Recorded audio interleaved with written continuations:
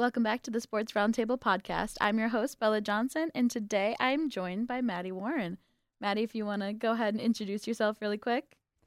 Yeah, hi, I'm Maddy. I'm the men's hockey beat reporter for the State News. Happy to be here. Thank you so much for having me. Yeah, I'm so glad that you could make it. A lot happened this week, but also not a lot. It's kind of like a weird balance of things. We actually, pretty deep into the off season, we got some football news. So they hired a new defensive line coach, Deron Reynolds, and I know you know a little bit about that. What are you thinking about it? Yeah, so when the news came out, it was midweek last week. I saw some mixed reviews. I just wrote a brief about it for the website.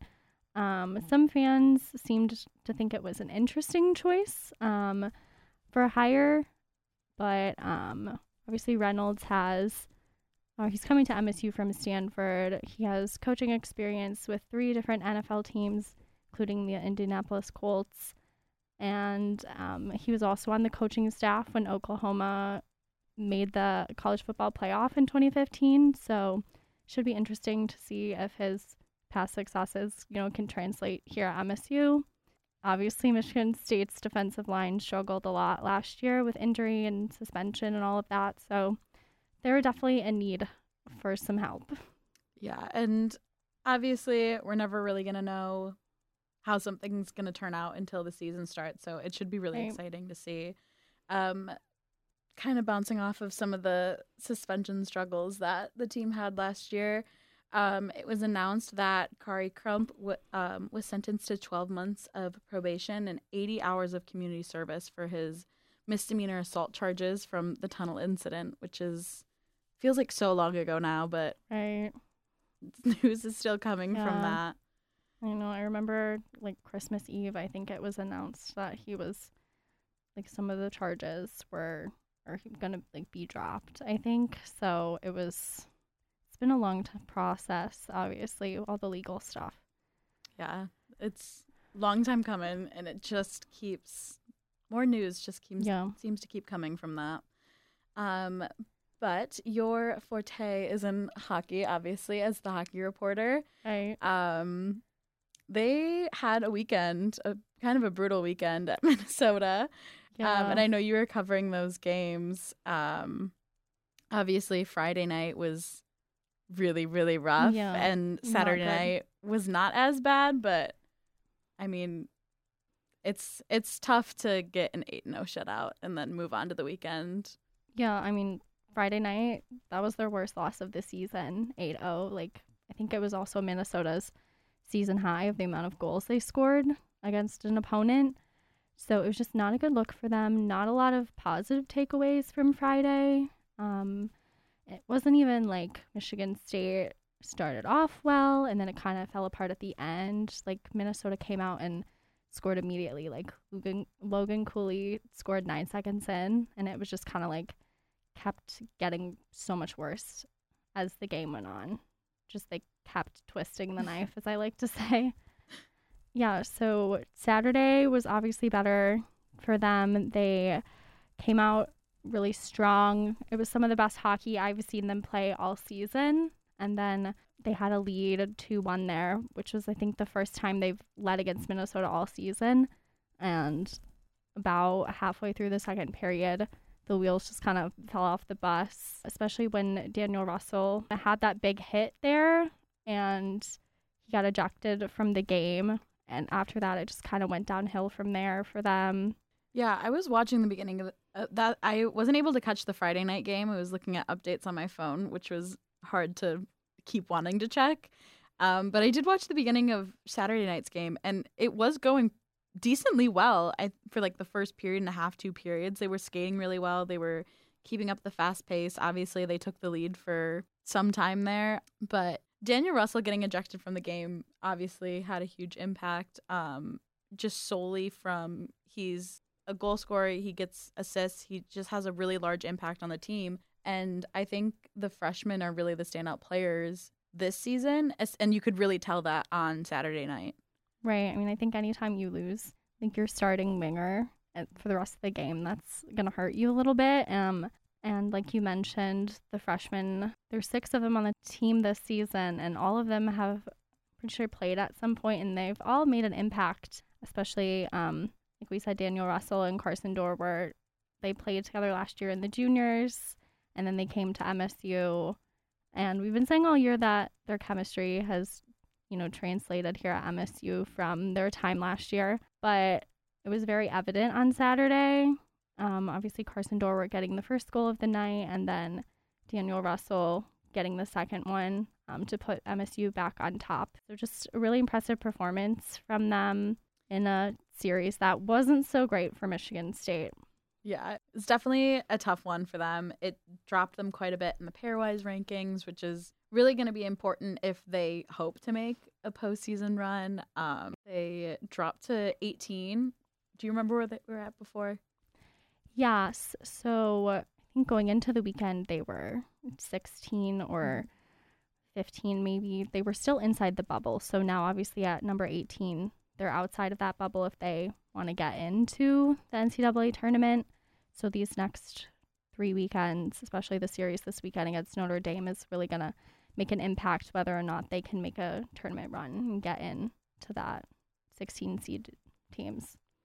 Yeah, so they got Notre Dame this weekend and then Michigan next weekend, which is going to be another interesting series. They get to play at home, which should hopefully help because they do play really well at MUN.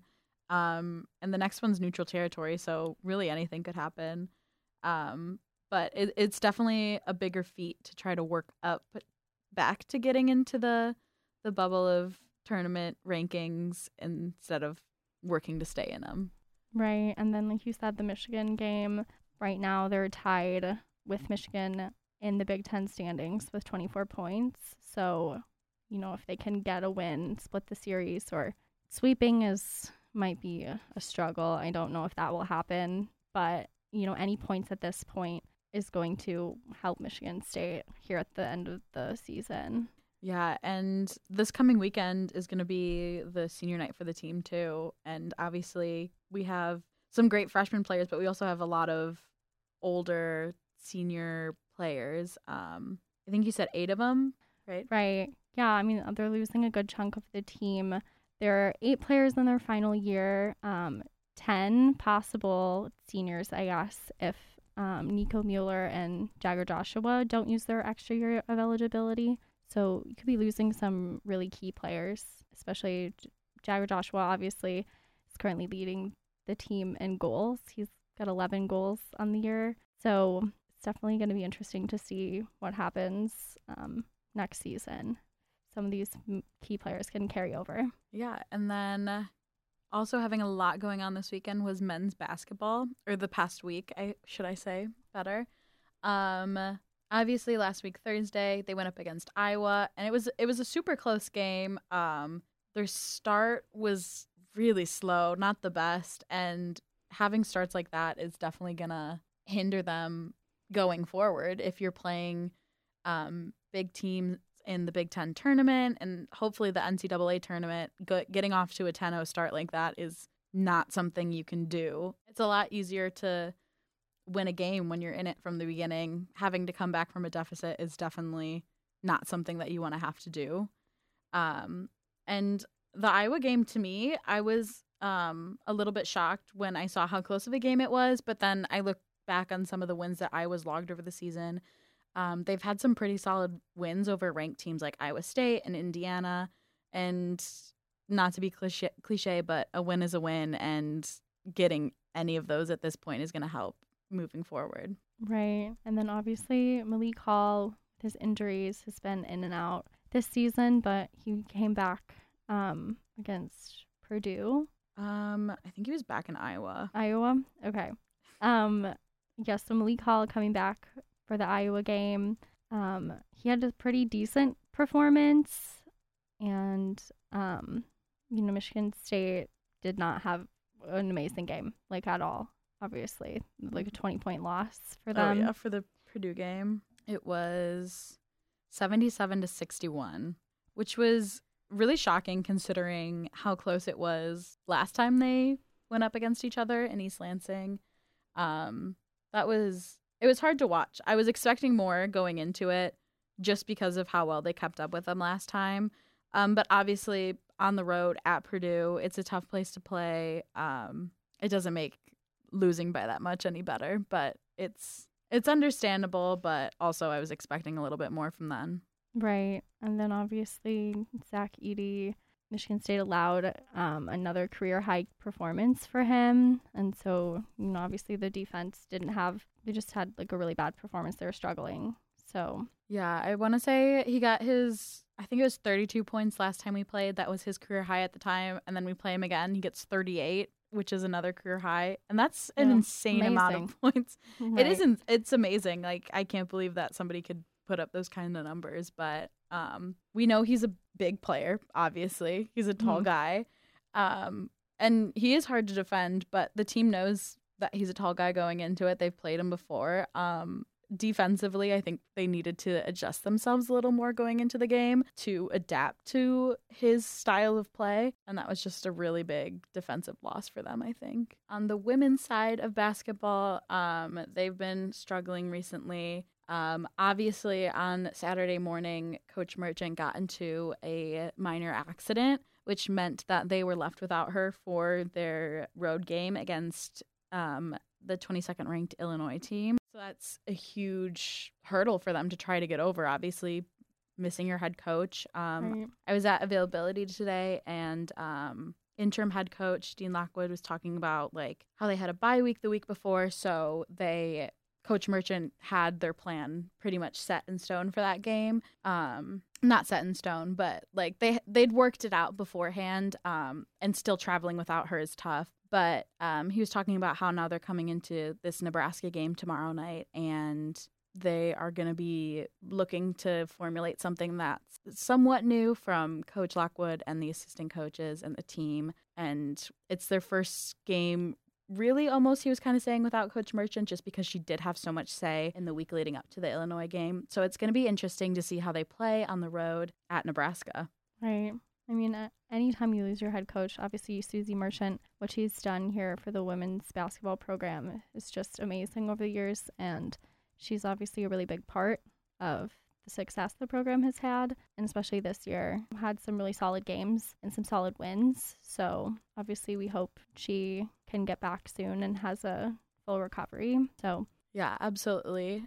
She's still day to day as of right now. We're not sure when she's going to come back. Hopefully she'll be back by the Michigan game on Sunday. But again, no new updates really from what the team has released so far. But we're hoping she's doing well. We're hoping she's feeling better and that she can get back to the team pretty soon, because it's definitely a tough loss for all of them. Another team on the road this past weekend was our gymnastics team. They put up a pretty solid meet.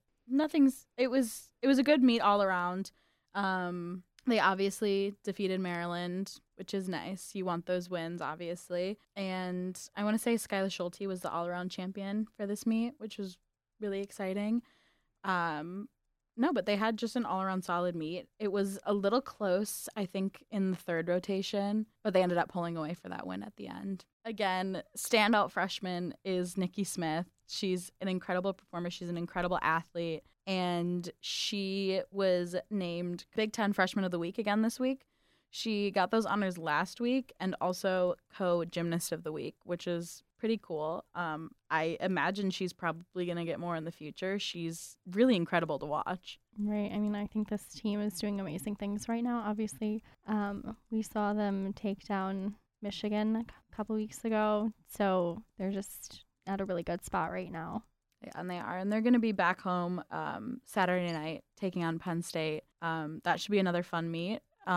Attendance for the Michigan meet was insane. It was really cool to watch. I think it was sold out or close to. I'm hoping they keep that energy for the rest of the season, because they're a really fun team to watch. And they really deserve the hype that they're getting. I mean, they're an incredible team. Right. And gymnastics is such a fun sport to watch. And, obviously Jenison Fieldhouse is a great environment for not only the athletes, but the fans as well. So yeah, exciting stuff to come for them, I think. They dropped in the rankings from last week to 13, dropped one spot. I think they're going to go pretty far this year. I think they have an incredible team, and I think just the excitement's there, and you could see it every time they go out and they compete.